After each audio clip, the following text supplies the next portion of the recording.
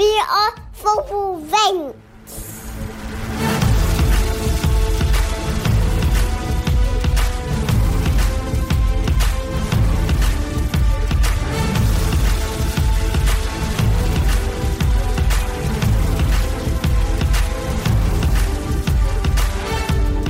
Hello and welcome to BR Football Ranks, your favourite football podcast in these trying times. My name is Jack Collins and as ever I will be your host today. And joining me, Mr. Sam Tighe. How are you, sir?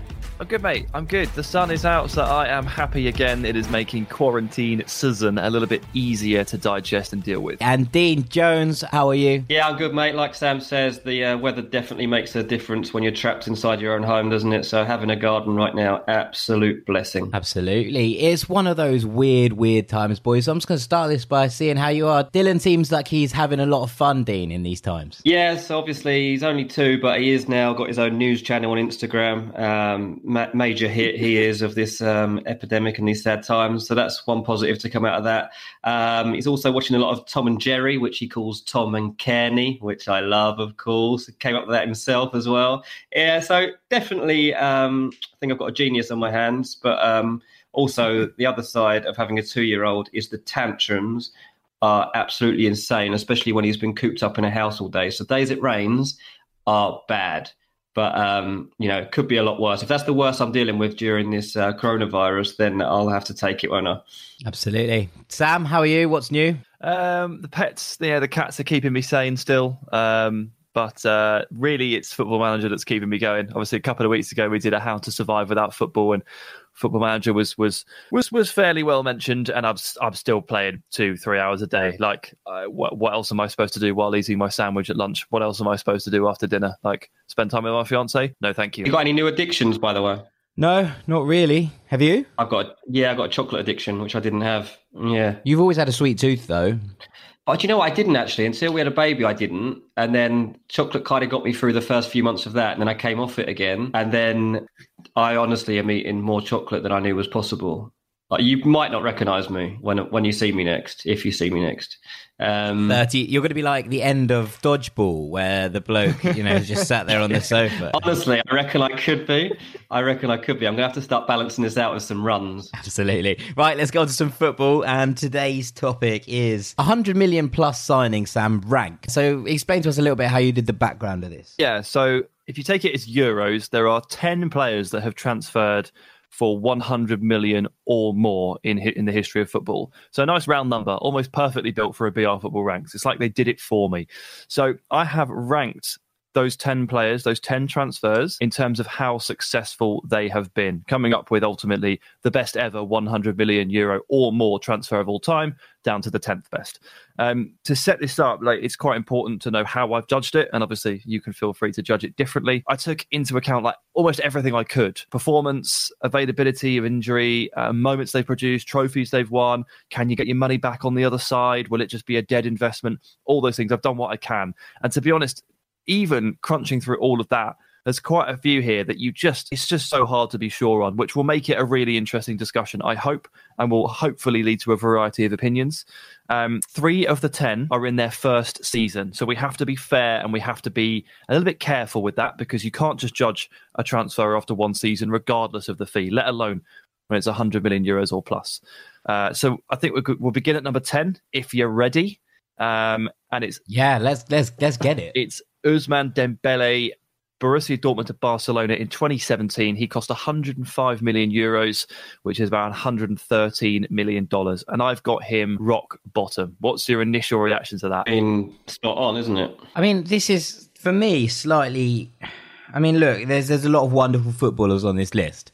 And so it's hard to judge them. 10th in this list doesn't necessarily make anyone a bad player, which is quite, important to lay out straight away. But there's part of me that still thinks that Barcelona feel that this is a good investment. And in terms of how they, the noises coming out of the club of recent times where they're saying it would take a mammoth offer to make him leave and they still feel like he has a future, that screams to me that they still think that Dembele has, potential to offer the club. And it does, obviously there's been massive injury related things and huge kind of output problems. But on the whole, I still think that Ousmane Dembele has the potential to be one of the best players in Europe. I think he has amazing potential. And at 22, obviously, most of his career is still ahead of him. And we all know that he's brilliant. But the problem for me is that the situation is thus. He's missed a lot of games injured, as you referenced. It's more than 60 for Barcelona. His hamstring is in serious trouble. He's had surgery on it after multiple pulls and strains. He got ruled out from February to the end of the season. That's how we ended up with Martin Braithwaite. And for a player that's built on quickness and a dribbling skill and a speed, that is a concern. It has to be. His attitude has been questioned quite a lot. A lot of reports have cited dietary issues, late bedtimes, late to training, multiple fines as a result. His head has not quite been in the game. Now, again, young player, hopefully it improves, but this is 105 million euros with another 40 million in add-ons. Now, call me cynical, but I just don't think those clauses are going to be met. I mean, he's made 5 starts this season. He's just not a particularly reliable player. And that's such a massive shame because he is brilliant. He scored some incredible goals, like the solo goal against Tottenham. Do you remember when he just completely ruined Kyle Walker-Peters? He's scored some incredible goals for Dortmund against Bayern in the Cup. I remember one particular one where he smacked the crossbar and the post on the way in. There's a lot to love here. He even takes penalties with both feet. This is a player I like. It just hasn't gone very well. He's going to enter the 4th year of his deal, of a 5-year deal, next season. And I would argue that his stock is an all-time low. That a sale might genuinely be impossible because what would you be willing to pay for Dembele at this point? 40, 50? Well, that's a big question. Dean, what would be the money? What would be the offer that clubs would be willing to pay for it? Well, they're never going to get their money back on him, especially in this post-coronavirus season. When the transfer market reopens, we're looking at a totally different type of market. There are very few players that are going to hold their value. Jadon Sancho might, because of his age and potential and the fact that he's already shown what he can do and hasn't had the kind of injuries anything close to what Ousmane Dembele has had. I mean, before joining Barcelona, he just played a 50-game season for Dortmund, had no problems, and then it's been setback after setback for him since he made the move. He's missed 79 matches, I think, since he joined them. And like Sam says, hamstring damage, thigh damage is not ideal for a player of his mould. I remember when I was talking about Michael Owen recently and how he felt that he peaked at 19 because the type of injuries he picked up stopped him from being as impactful as he had been before. And that's exactly what could happen here. Look, he's an amazing talent, but the big test for him is going to be mentally.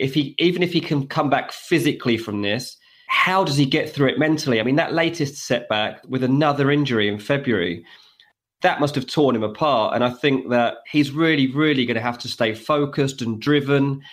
And for somebody who's spent week after week after week of their childhood, teenage years, being such a good footballer and just constantly just playing, to have stalled so much is going to have an impact. And we're only going to know once he's back playing. And it's difficult to see how you come back from this many injuries in such a short space of time and then kind of have a flawless career from that point on. So, yeah, I don't think Barca are going to get their money back on him. I think they'll try and give him a chance to make it work because it's probably in their best interest too. I think they have to try and make it work because I think the best case scenario for Barcelona in this instance is that he has a bounce back year in year 4 and then either they can decide to sell him heading into the final year of his contract or he's so good that they extend him and he becomes a footballer for them again. That's the best case scenario. But you are actually hoping that that's the case. He has to get over a 6-month hamstring injury for that to even be possible. And that's why he's 10th. He's a phenomenal talent. It just hasn't gone for him and it is such a shame. Well, then let's move on to 9 and see who we're comparing him with, Sam. Yeah, it's another Barcelona transfer. It's Philippe Coutinho, 120 million euros, which is $130 million, moved from Liverpool to Barca in 2018. This is difficult to know where to start with here. I find this whole transfer really confusing. And I'm trying not to apply too much kind of 2020 hindsight to the situation because I do think it made sense for Barcelona to try and sign him, for them to pursue him at the time. He was one of the best in his position group. He was 25 years of age around that at the time. So in the middle of his 20s, in the sort of peak area, he would be joining former teammate Luis Suarez at Barcelona. At one point, it seemed like Neymar was leading the charge to get his Brazilian buddy over to Barcelona to replicate that connection.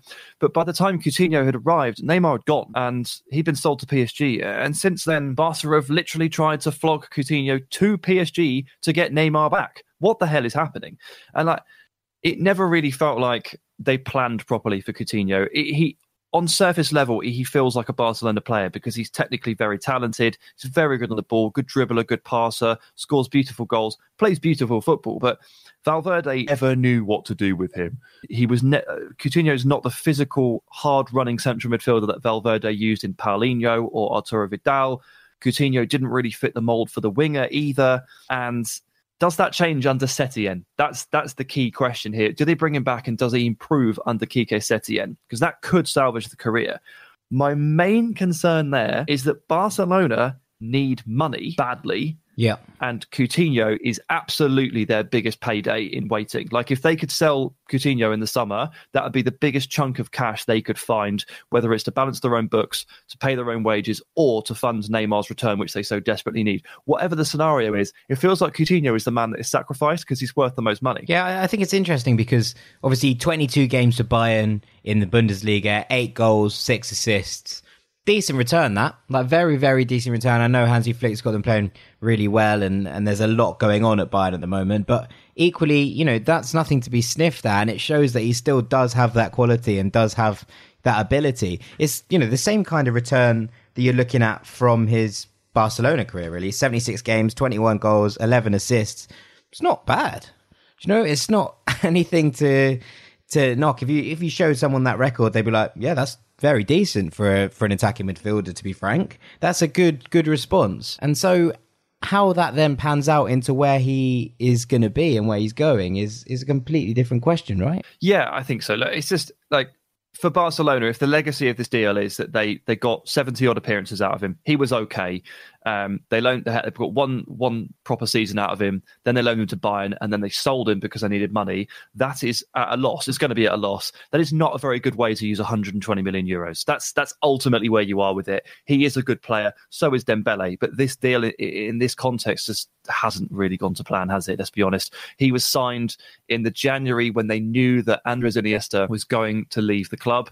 Presumably, the 120 million euro signing in that circumstance is to replace Iniesta, and it just, whatever they've tried, hasn't worked. Yeah, no, I think that's fair. Yeah, I think that's it. I think at the time he joined, the crowd needed him to fill the void that was being left by Neymar and Iniesta. And in order for that to happen, he had to have a really good start and win everybody over. I think he felt the weight of his transfer fee. I think that he struggled to deal with the expectation of it. And very quickly, things unraveled for him at Barcelona. And yeah, you can look at the stats and say he's done okay, but it's absolutely nothing like what you would have expected of him when he first joined there. He hasn't been helped by the fact they were trying to wedge him into the team and into the system. And actually, I thought Bayern got a really good deal when they signed him on loan. Dean, where do you see his long-term future? Obviously, there's been talk of Chelsea. There's been talk of a couple of other offers.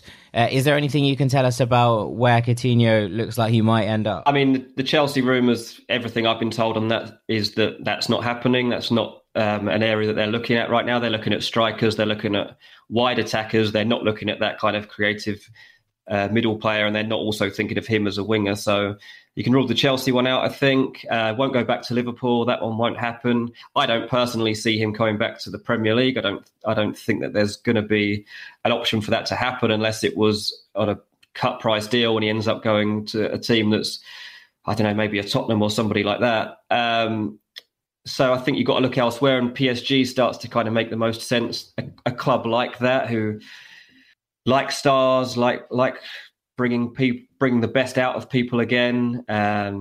He could go in there. He could, domestically, he would be absolutely fine. He'd get loads of assists and goals, and then try to make the difference on the Champions League nights. So maybe PSG, somewhere like that. But maybe Bayern look at doing something with him as well. Maybe they can try and get a deal done. Okay, Sam, on to number 8, please.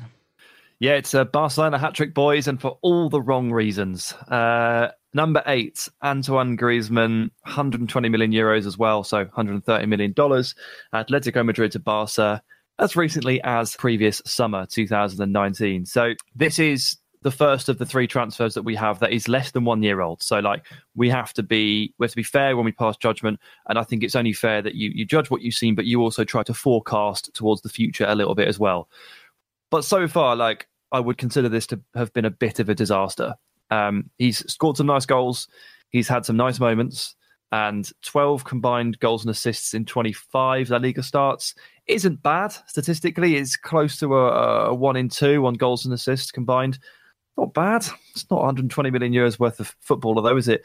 And that's exactly what he is. And you would expect that player to obviously tip a team to the next level. He hasn't done that. He's not made Barca any better. He hasn't made them a better watch. And I don't think he's made them a particularly ruthless outfit either.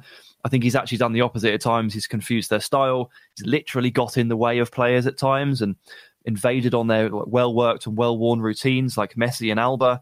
He's tried different positions. Most of them haven't worked. And over the course of the season, his confidence has evaporated. A few months ago, he said he didn't know how to dribble, which is a truly remarkable thing for a 120 million euro World Cup winning attacker to say.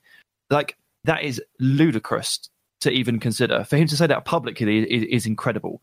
And he's also 29. Like, this has kind of snuck up on me a little bit. He's 29 years of age. He turned 29 last month. There isn't like he's lived quite a lot of a career already. So again, when you project forward, there is just not as much time for him to make this right. And I'd say ultimately he and Coutinho have had a similar issue. It's really hard to share the spotlight with Messi at Barca. It's just terrifically difficult to coexist with him when you are one of those kind of focal point style footballers or attacking flair players. And since Iniesta left, Barca have tried a lot of things. Griezmann, Coutinho, Dembele, Malcolm. It's a long list and none of them have really worked. And Griezmann is in that list fairly, I think. And he ranks at number 8 because is it more salvageable than Coutinho? Well, he's definitely going to be around next season, whereas you probably maybe can't say that about Coutinho.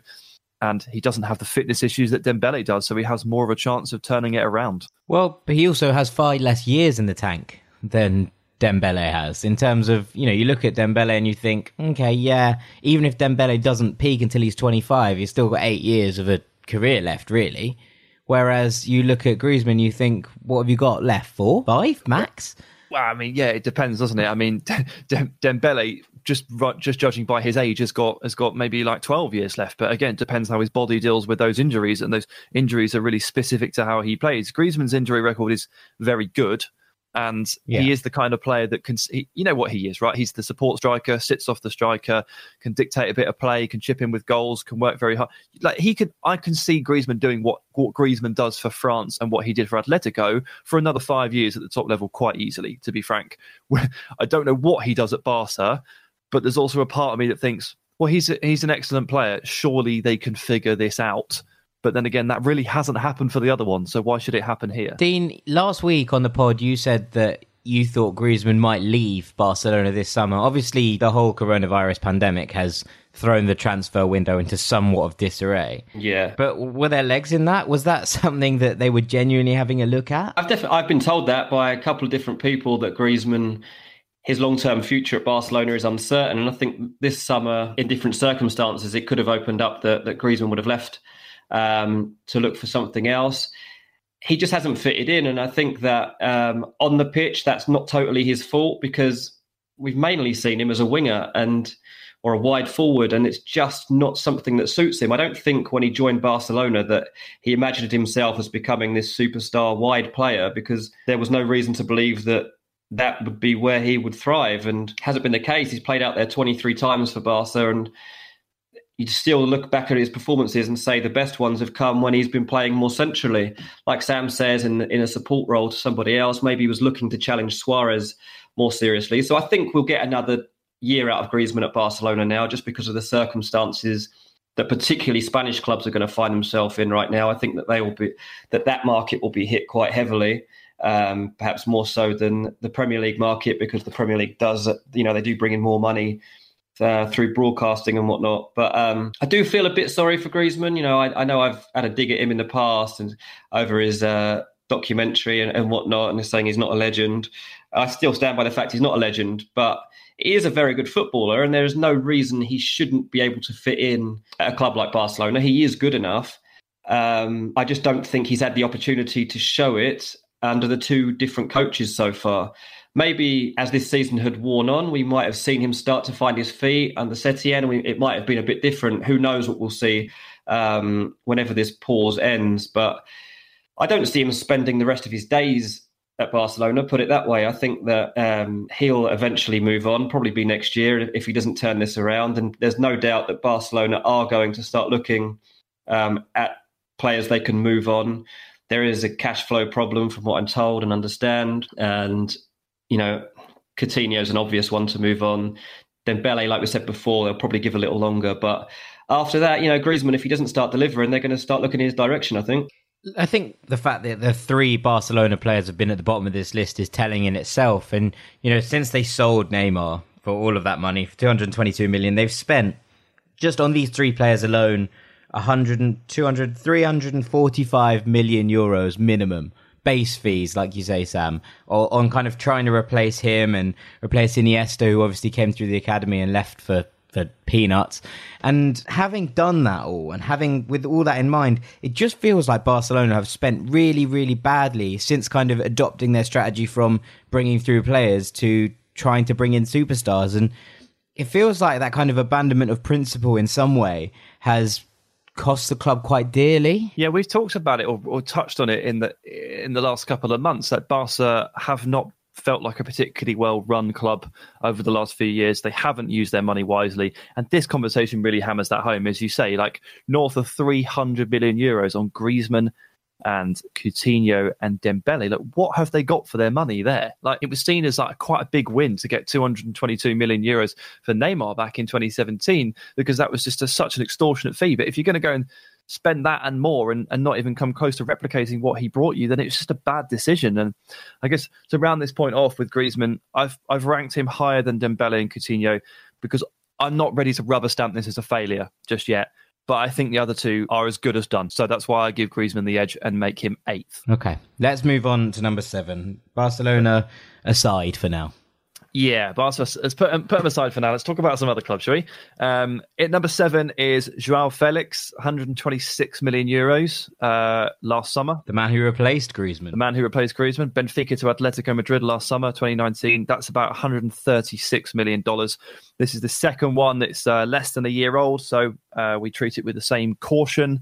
He's the thing is, like, this is even further complicated by the fact that he's missed 2 entire separate months this year with injury. So one in October and then one in January, which basically just makes the whole season completely stop-start for him, given the fact that he just come back and then the coronavirus hit and forced us to pause. I found this one difficult to judge, if you allow a little bit in self-indulgence for a second, because obviously those of you that listened to the podcast last season as well as this season will know that we all championed Felix pretty heavily. We championed him ahead of his move. We worried like concerned mothers when the fee turned out to be quite as high as it did. I was really concerned that it would be too much. Jack and I met him in New York. I interviewed him. So I reference this because, well, I don't want to sound like I'm publicly backing someone that I clearly like, but like, I don't think the talk of him being a flop is particularly fair. I think it's been fairly exaggerated. And I do feel a little bit sorry for him because I really feel like he was just starting to find that form just before we hit the pause. He got 2 goals and an assist in his last 4 games. That was against Villarreal, Sevilla and Liverpool. He's really good at Anfield, really strong opponents. And I think there's plenty to be excited about this one moving forward. It's just that right now we haven't seen quite so much of it. And I think he's been quite unfortunate with the timings of his injuries and with the virus. We were worried about him under Diego Simeone as well, I think is something important to add. We were concerned that move might, we said it might get the absolute best out of him playing against playing off Costa or Morata and being able to kind of just find that free role that Griezmann kind of vacated in his move to Barcelona. But also we were concerned that it might be you need to do this for the team, you need to work hard, you need discipline, and that might curtail his creative spirit somewhat. And it proved to be so in some ways. Obviously, we saw him start, Sam, in his career in New Jersey when we saw Athletic absolutely hammer Real Madrid 7-3, and he was almost unplayable. Him and Diego Costa off each other, dovetailing, and it was just incredible to watch. And we were like, right, he's made the right decision. This is going to work. It's going to be perfect. And as the season started, we saw that withdrawal and that creative freedom kind of curtailed in some ways.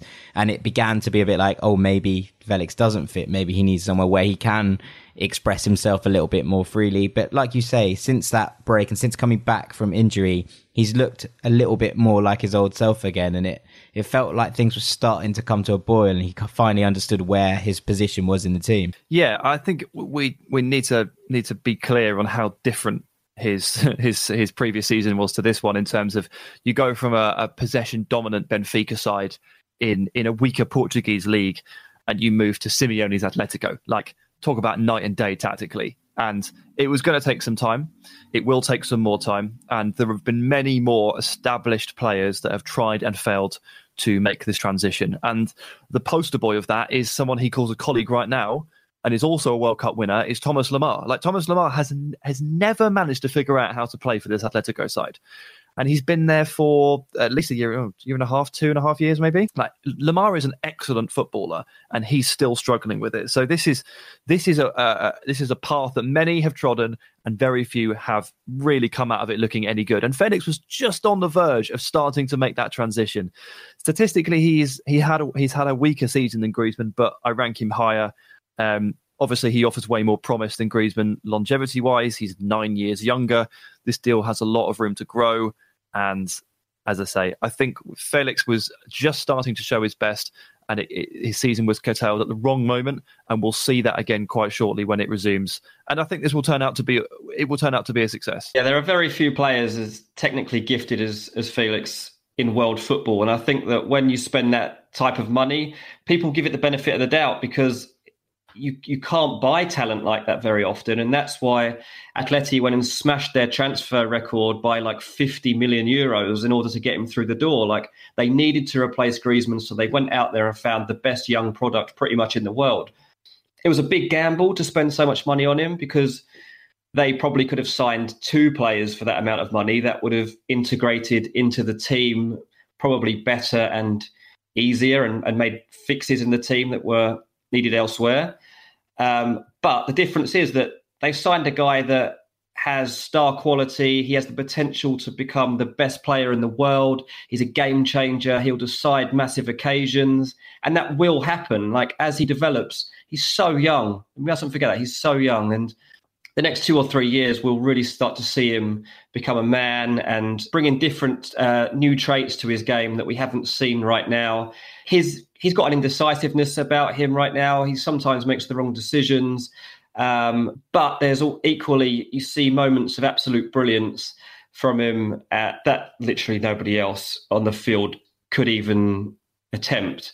So in terms of talent, he's got it. It's going to be a case of his mindset. Can he lift himself and make sure that he fulfills his potential to become one of the top players in the world? Yeah, for sure. I think it's one of those where this one is easy enough to wait on. I think anyone calling this a flop already is massively, massively overreacting. I think there's been enough signs of life here to suggest that whatever happens, even if it didn't work for him at Atleti, I think that there's enough, and they've shown enough, that they will recoup quite a lot of that money because of the pure ability that the boy possesses, and ultimately that's going to be what kind of counts here. Who have you gone for ahead of him, Sam? Yeah, in at 6 is our third and final transfer from this year, basically less than a year old, is Eden Hazard to Real Madrid from Chelsea in 2019. 100 million euros, bang on, so it's $108 million.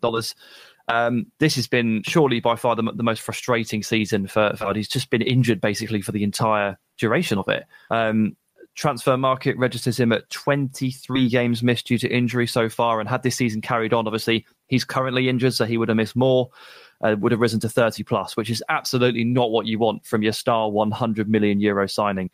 It's all ankle, lower leg and foot as well. This is a man who has been kicked a lot. Like, he's been kicked a hell of a lot because he's a spectacular player. He's produced 10 years at the top of at the top level in this game. He's clocked more than 500 games in his career, and he's been battered by defenders the entire time. And this is a worry. Like, there's wear and tear, and then there's that. Like, this is a problem. But in the games that Hazard has played for Madrid, I actually think he's played quite well.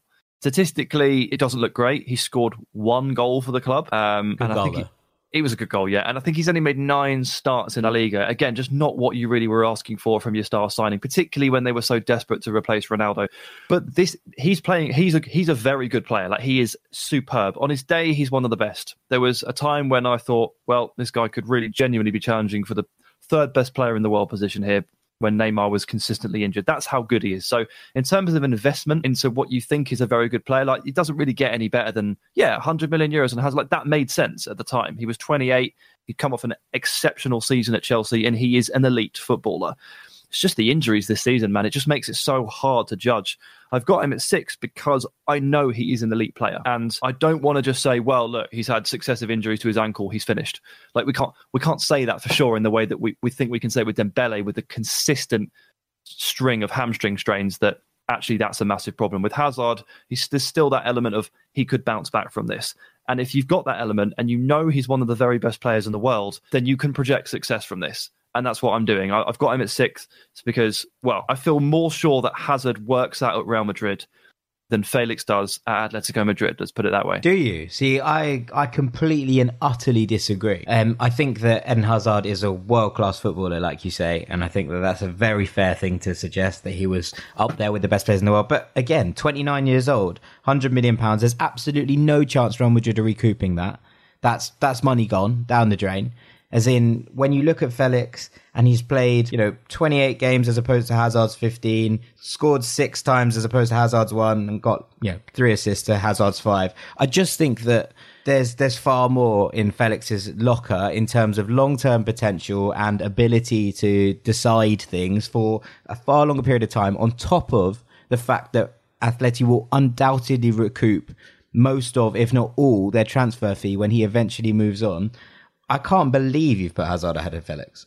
I think I would argue that Hazard's season is worse than Griezmann's. I mean, Hazard has played no games. So he's had a horrendous season. Absolutely. I just clearly have a little bit more faith that, well, no, I'm more sure that he can feasibly put the injuries behind him and be a success. He's a better player than Felix. And if he comes back from this latest injury and he's fit, he's one of the best players in the world again. And I don't question the decision to sign him. And I would still back him at this point, given the injury history is not particularly bad at this point. It's just this season, he seems to have been fairly unlucky. I project him to just be better for Real Madrid than Felix is for Atletico Madrid. Over the course of a 3 or 4 year span, I'd say he's more, I would back him to be more successful. And if that's the case, then the recouping factor doesn't weigh as heavily for me, because if you get 4 quality years out of Hazard, and I think you can, then I think it's €100 million well spent. So I don't think you can get 4 years out of him. I don't think at 29 years old you're going to get 4 quality years out of Eden Hazard. I think the type of player he is, where he relies on explosiveness off the start and speed off that kind of thing, for a 29-year-old, you're looking at maybe 2 years. It's not like Griezmann, where his thing is all based on kind of ghosty movements and that he can kind of drift in and out in a kind of Thomas Muller-esque style. Hazard's thing is completely based on explosivity. Well, I mean, with the ball it is, but it's not like he's not a super intelligent wide forward that could feasibly adapt to another thing. But I also think 2 years is a bit of a harsh, I think maybe a bit of a premature assessment on his fitness.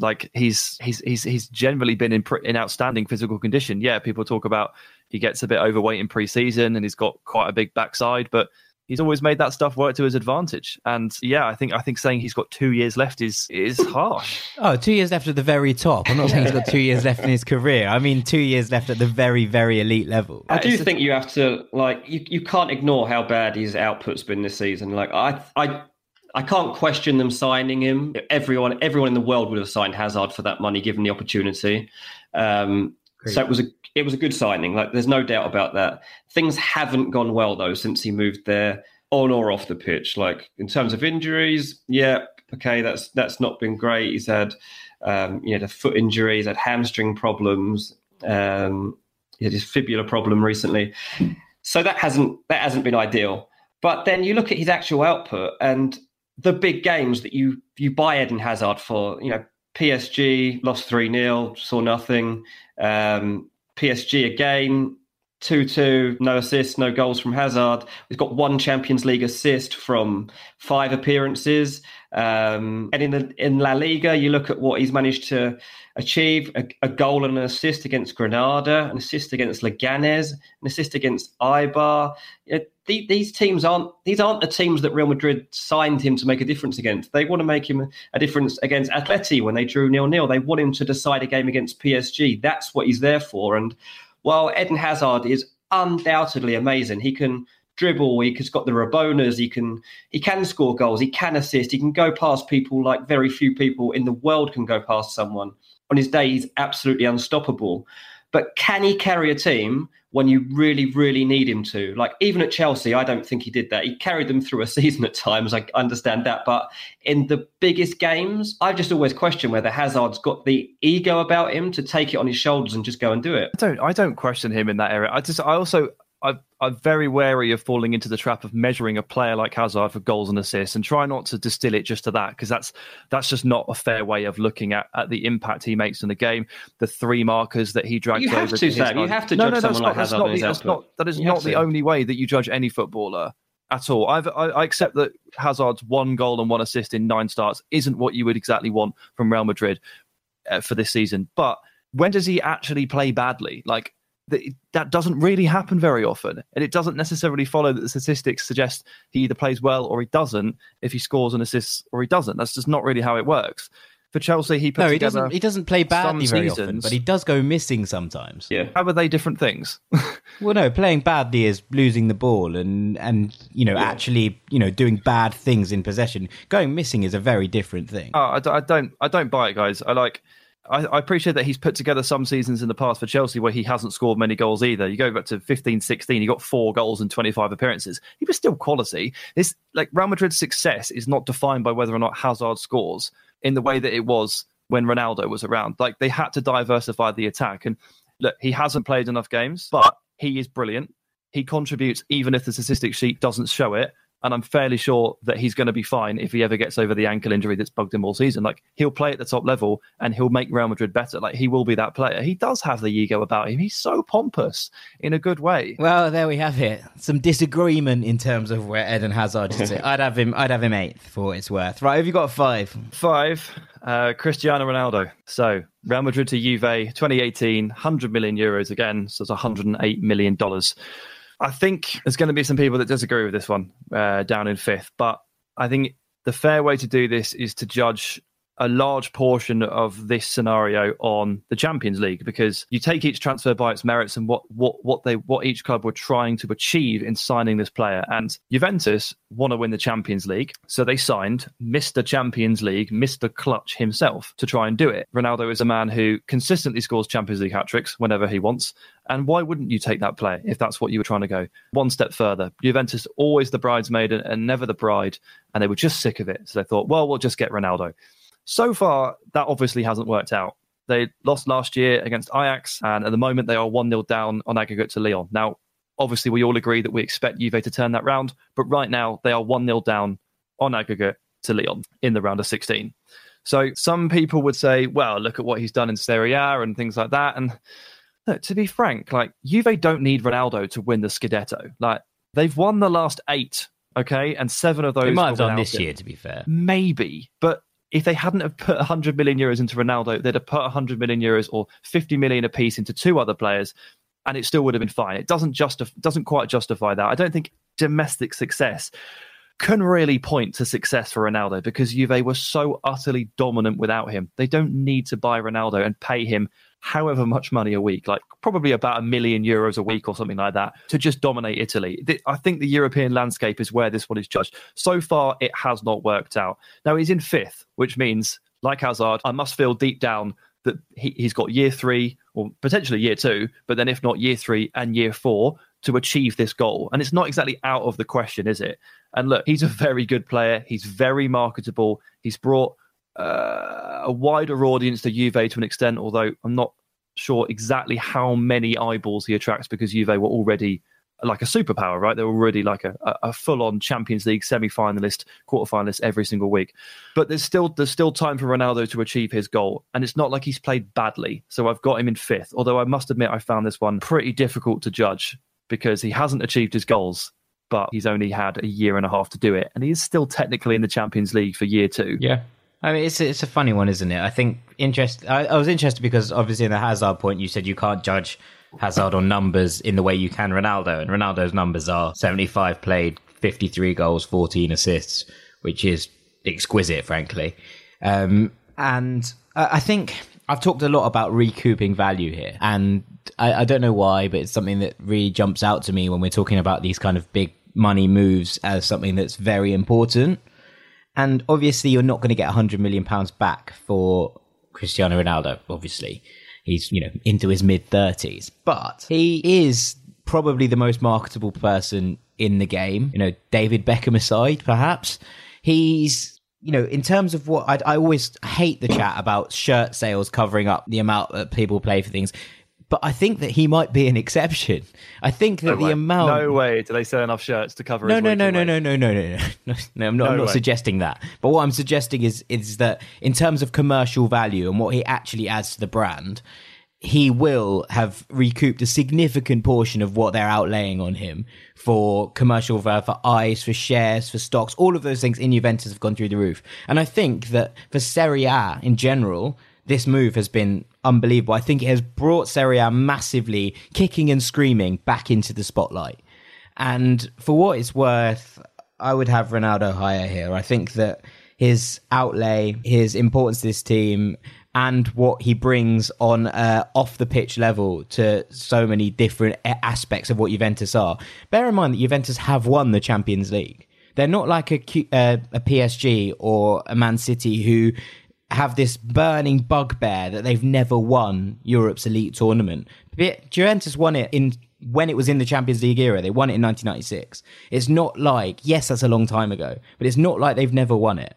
And I don't think that for them, in the same way that like PSG have this unbelievable craving to win this tournament and be accepted at the table of Europe's elite, the same way that Man City do, I think that it's a little bit different for Juventus. I can't agree. I think they're as obsessed, genuinely. I think they've had enough success in Serie A to be like, look, this is great and everything, but we keep losing finals and this is on. So we're going to go that one step further. I think the Agnelli family who control Juventus are just as desperate to be recognised as Champions League champions as Man City are and as PSG are, to be honest. Yeah, I mean, Ronaldo's too low on this list. I mean, of course he's been worth the money. I mean, Juve have this desire to be one of the top 5 clubs commercially as well as in football terms. And Ronaldo was massive for them in both senses. And he's done much better in Italy than I think a lot of people are giving him credit for. I know Sam watches loads of Ronaldo, so I'm not going to question in that sense. But on a more general point of view, you hear people talking on radio stations and TV stations and saying they don't think Ronaldo's kind of lived up to his billing since he joined Juve. Well, he has. He's played 75 games. He's got 53 goals and 14 assists. And even when Sam says there about, they'd win Serie A without him. Well, no, this season they probably wouldn't have, actually. I think if you look at since the last few months of the season, or when we could look at the last few months of the season, Ronaldo was being decisive time and time again. You know, almost every game was being decided by 1 or 2 goals, and Ronaldo was making the difference in those games. You know, look at Spal most recently. Scored in a 2-1 win. There was a game against Fiorentina. He scored 2 in a 3-0 win. The game against Parma, he scored 2 in a 2-1 win. Roma, he scored 1 in a 2-1 win. So all of his goals were actually really, really important. If they weren't match winners, then they certainly contributed to the actual win, which they wouldn't have got without him. Now, I think the other thing that's difficult to judge with Ronaldo and to compare him now at Juve compared to how he was at Real Madrid and Man United, and this is a bit of a strange one, but we should also remember that this is the era of VAR being introduced. And I don't think we should underestimate how that could actually impact on goal scoring numbers going forward and how we compare one era or one club to another. It's going to become really difficult to compare your hauls because pre-VAR, Ronaldo might have got 6 different goals that were slightly offside that he got away with that wouldn't get away with now. On the flip, might have got a couple of penalty shouts that he wouldn't get now.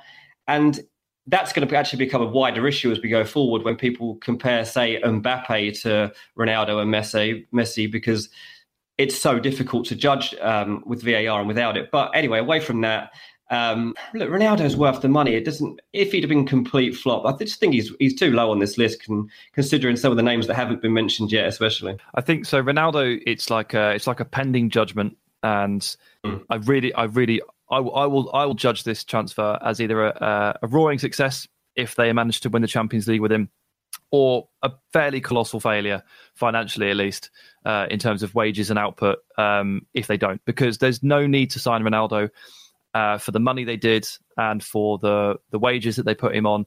For Juventus to sign him to do anything other than win the Champions League. If they don't win it, then this was not necessary. And like you referenced the important goals. Like if it's not him, mate, it's somebody else is doing it. Like this is 100 million euros in the budget. That's 2 players, or maybe one excellent player and another okay player, and Juventus share that load. Like, they beat Spal, they beat Parma. Like, somebody else scores the goals. Like, yes, he's the one doing it, but that doesn't mean that he has been a resounding success for Juventus, because Juventus will just do that regardless, whether or not it's Ronaldo. I don't think you can say that anyone else would just go and score 15 goals in 8 games or whatever he got. Like, there's not many players in the world that can do it. Who else is doing that in Serie A? It's not necessarily a single person. It's the team would do it. Juventus has done it for 7 straight seasons. Napoli put up 90+ points and still lost the title. Like, Ronaldo has not made a difference in Serie A. Juventus will always win this league. Like, they always find a way. It doesn't matter what happens in Italy. It's about the Champions League. This is why they spent the money on him. It's what they're obsessed with. And as it stands, like, he hasn't done it. So I can't call this a success right now, because I don't think that Juventus would be in any different a position. Bear in mind what they've done over the last 2 years is win the Supercoppa and won Serie A. They do that with or without him, so it doesn't matter. Okay, all right. Just before we move on to number 4, Sam, if, say, we were doing this in an alternative universe in July and Juventus had won the Champions League, would Ronaldo be top of this list? To be honest, the list took me so long to figure out that I'm not sure I can answer that question with 10 seconds. He'd be in the top 3 without a shadow of a doubt. All right. And he'd be jostling for a spot. But there is a very clear, like, top 2. So to get into that area would still be a huge jump up. Okay, all right. Who's at number 4 then? 4, you're going to hate this, is Paul Pogba to Juventus. No, sorry, excuse me. I'll do that again. So 4 is Paul Pogba, Juve to Man United in 2016. So 105 million euros with all the add-ons, I think, which is about $113 million. Now, I've been talking about how some of these have been hard to judge. Pogba is the one that I've toed and froed on the most. I think there are 2 very distinct and 2 quite militant sides to this one, and it has been the toughest to judge. So what United bought and have and will eventually sell in Pogba is a brilliant footballer, World Cup winner, a midfield master, and one of the most aesthetically pleasing footballers that I've ever seen play in the flesh. I don't say that lightly. Like, some players just blow you away, and he glides across the pitch. He is phenomenal. The problem United have is that the peak version of Pogba that I associate with in my brain and that France won the World Cup with doesn't rear its head all of the time. Even if you take this season, which has just been full of injuries, and put it aside, he's never strung together those levels of consistency that United have wanted, or that a fee of 100 million euros have essentially demanded.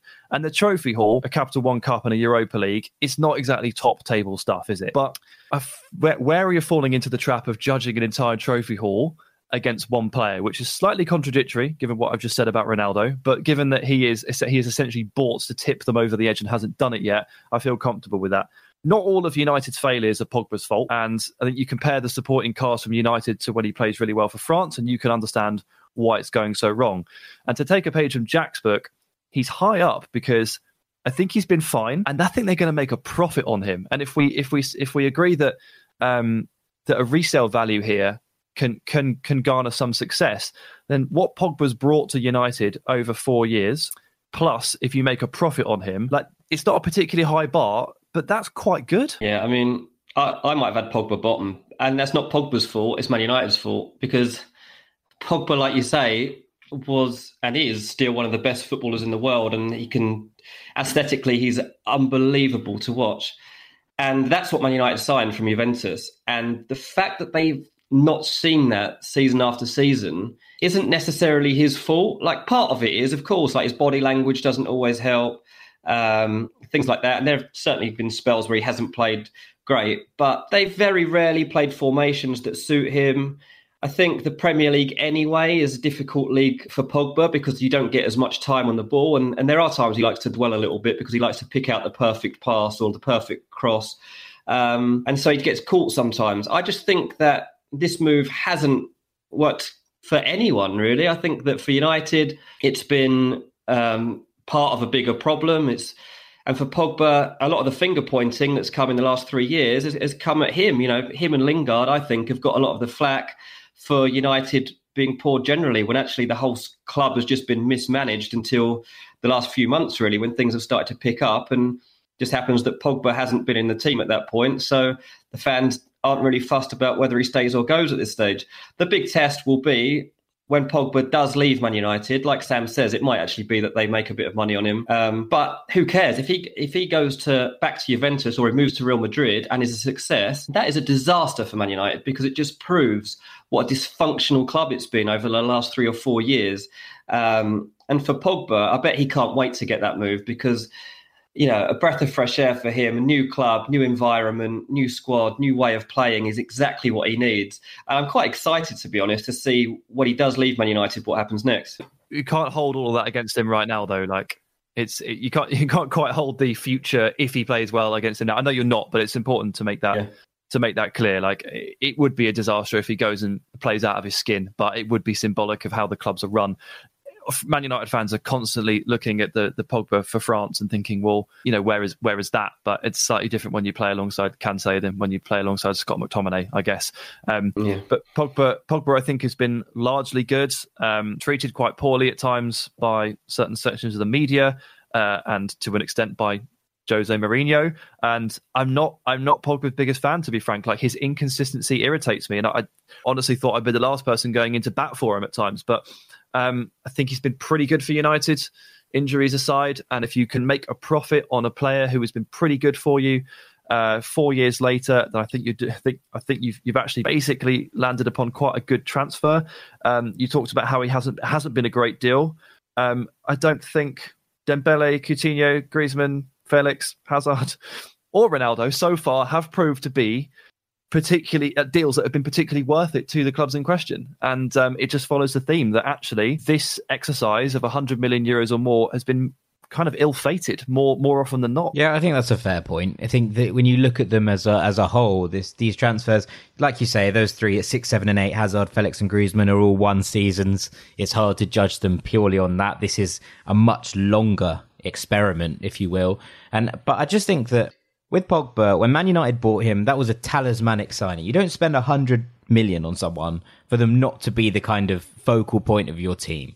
And Pogba's probably the player in this list who sits deepest on the pitch for that. Every single other one of these players, Coutinho maybe, is someone who plays in midfield. But apart from that, every single one of them is a forward.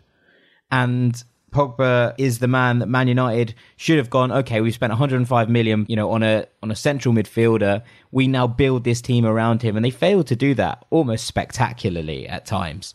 And given that when you look at everyone else, they're making a difference at the sharp end, Pogba's stats pretty stand up for a centre midfielder. 31 goals, 31 assists in 150 games.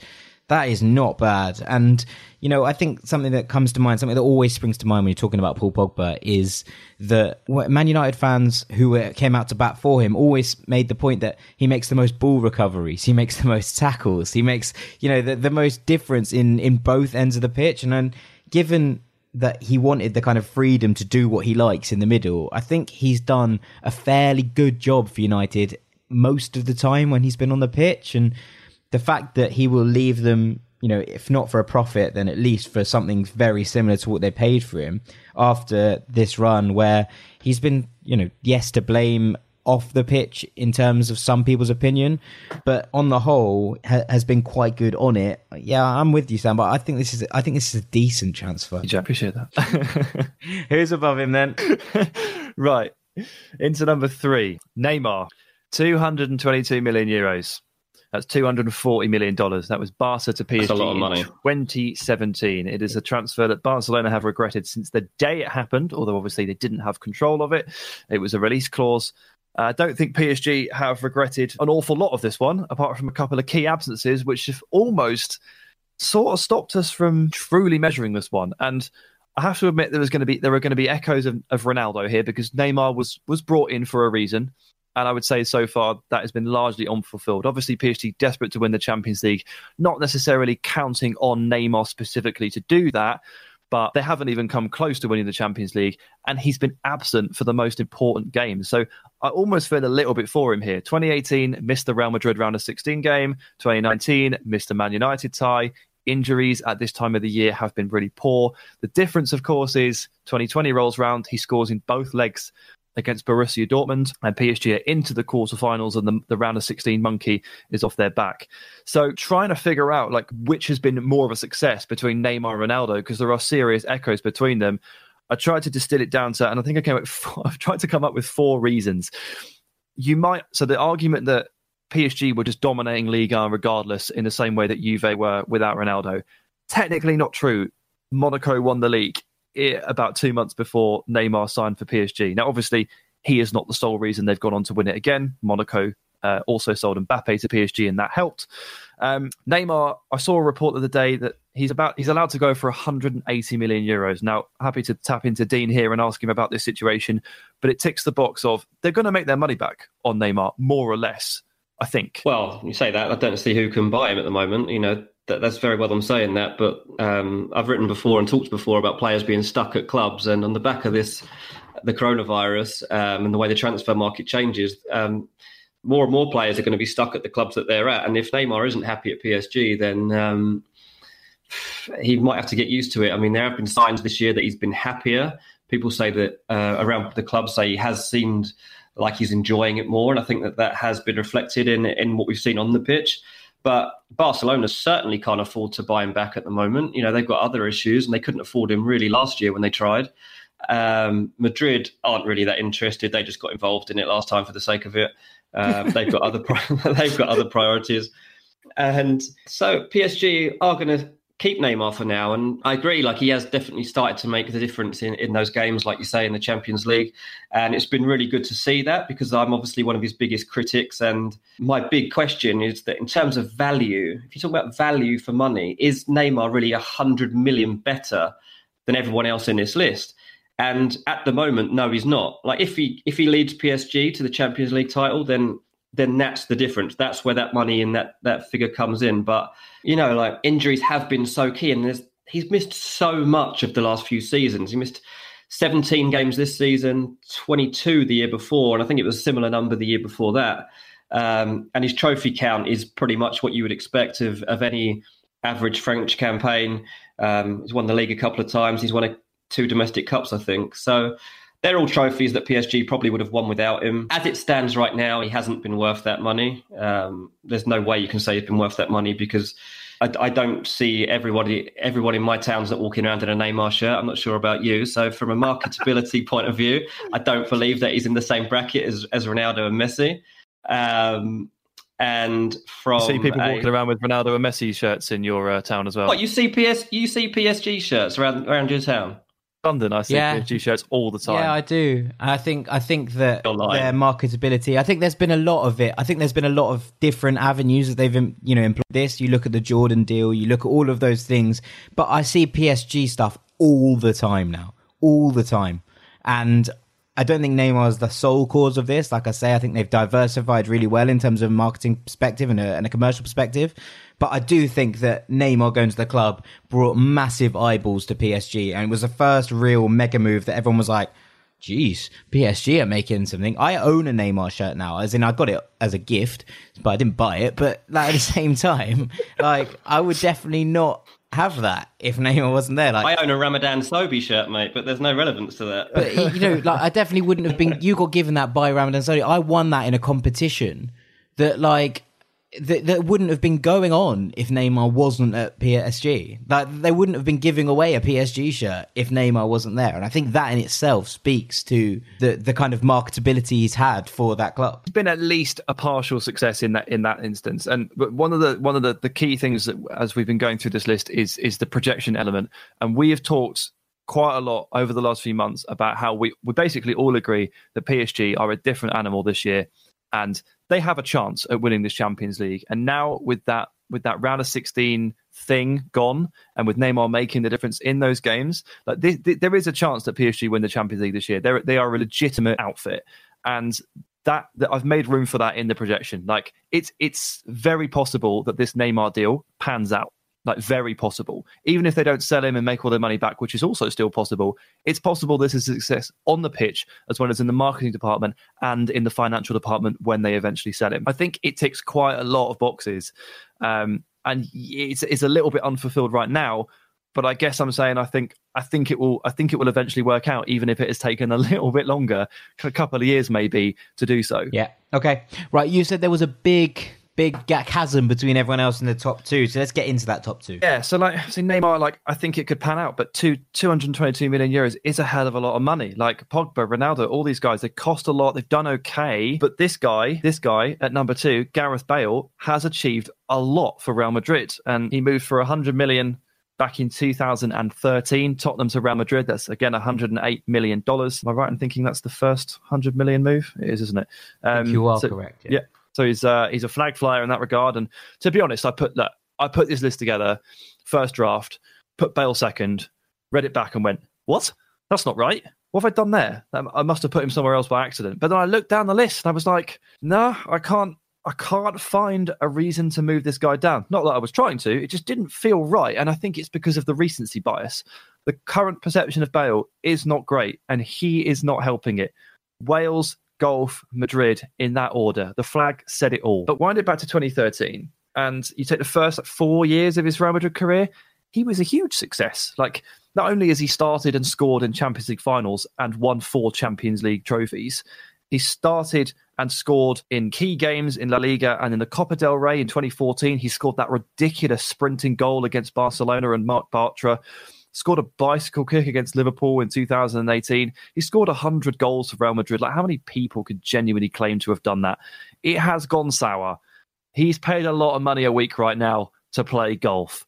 But when you compare him to the other 100 million plus transfers, he's head and shoulders above so many of them in terms of what he's achieved. He costs the same as Hazard, right? I mean, Hazard, they've just paid the same money. So, I mean, when you look at, if you're looking at value for 100 million euros, I mean, Bale, what he's achieved over 6-7 years and what you're going to get out of Hazard, I don't think Hazard's going to come close, to be honest. I mean, as Sam says, Madrid have won the Champions League 4 times since he joined, and you have to remember that before he joined, they hadn't won the Champions League for quite a long time.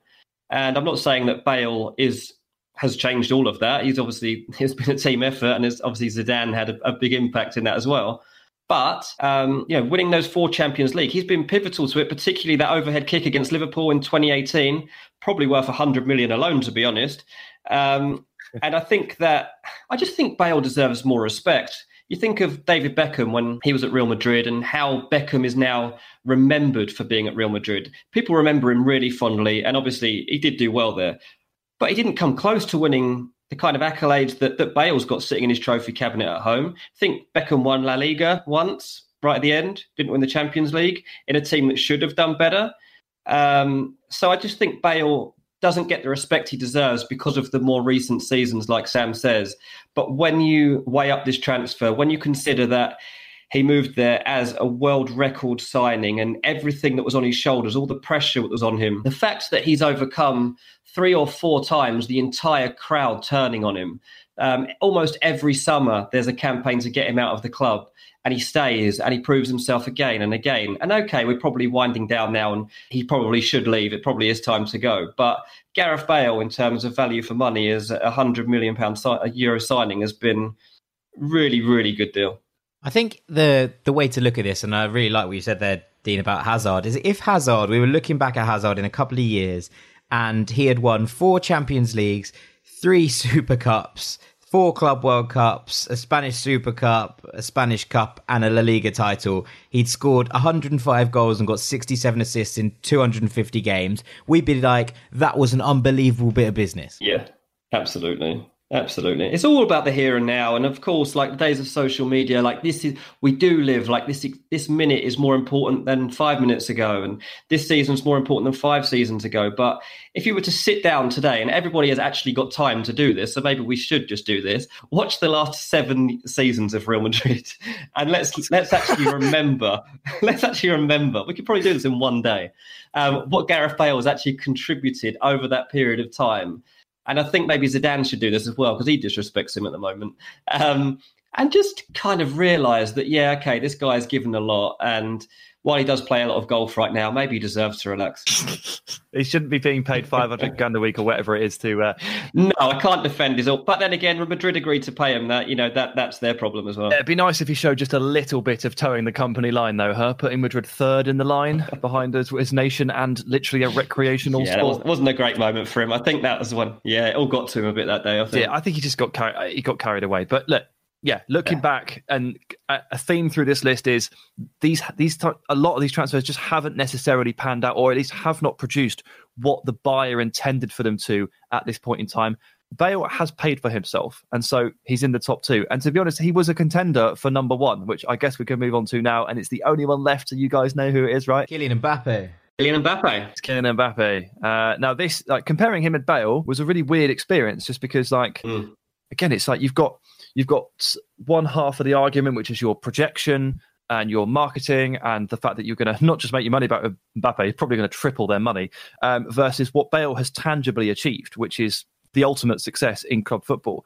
So it was a bit of a toss-up between the two, but I went for Mbappe at number one, went 135 million euros, so it's $146 million, Monaco to PSG in 2017, on loan first, and then made it permanent later, I think, due to FFP things. He's got 117 goals by the age of 21, off about 180 appearances. He's better than a 1-2 ratio, and he's a World Cup winner. We talked about Neymar furthering PSG's brand, and with us seeing PSG merch, I think Mbappe has been as big and as important to that drive as Neymar. I think he's been perfect for them, to be frank. Amazing on the pitch, a truly sensational footballer, no off-field noise. He's one of the coolest footballers around. He's managed to fuse PSG's basketball and football thing together very, very well. And none of these things are weighted completely equally. But I think Mbappe has been a star for the club in every conceivable way. And if he goes, when he goes, I mean, we've talked about it, Dino, in previous pods. We're talking 300-400 million, aren't we, to Real Madrid? That's essentially what the tea leaves are saying. And if you're going to sign a teenager for 135 million euros under your watch, he's going to lead you to silverware. He's going to become a World Cup winner. He's going to be one of the most recognised footballers in the world, and then he makes you a huge profit. Like that's just brilliant. I'm sure that I don't think even Bale's achievements, and maybe again it's the recency bias just souring the last couple of years for me, I don't think it quite compares. Yeah, I think the trick with that is that, the Bale thing hasn't been perfect. Like you say, Mbappe has been perfect from the moment he arrived to right now. There doesn't appear to be a blemish on the copybook.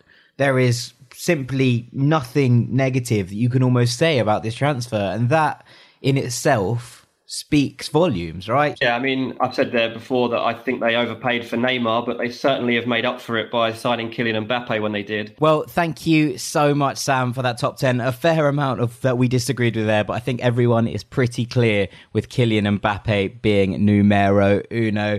All that's left for me to do is to say thank you very much to Sam Tighe. Thanks, Jack. Cheers, mate. Thank you, Dean, as well. Thanks to Dean and Dylan. Oh my goodness!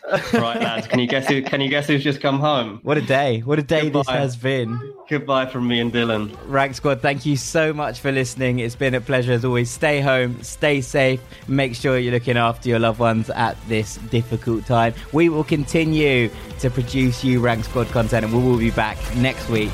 Take care now. Bye bye.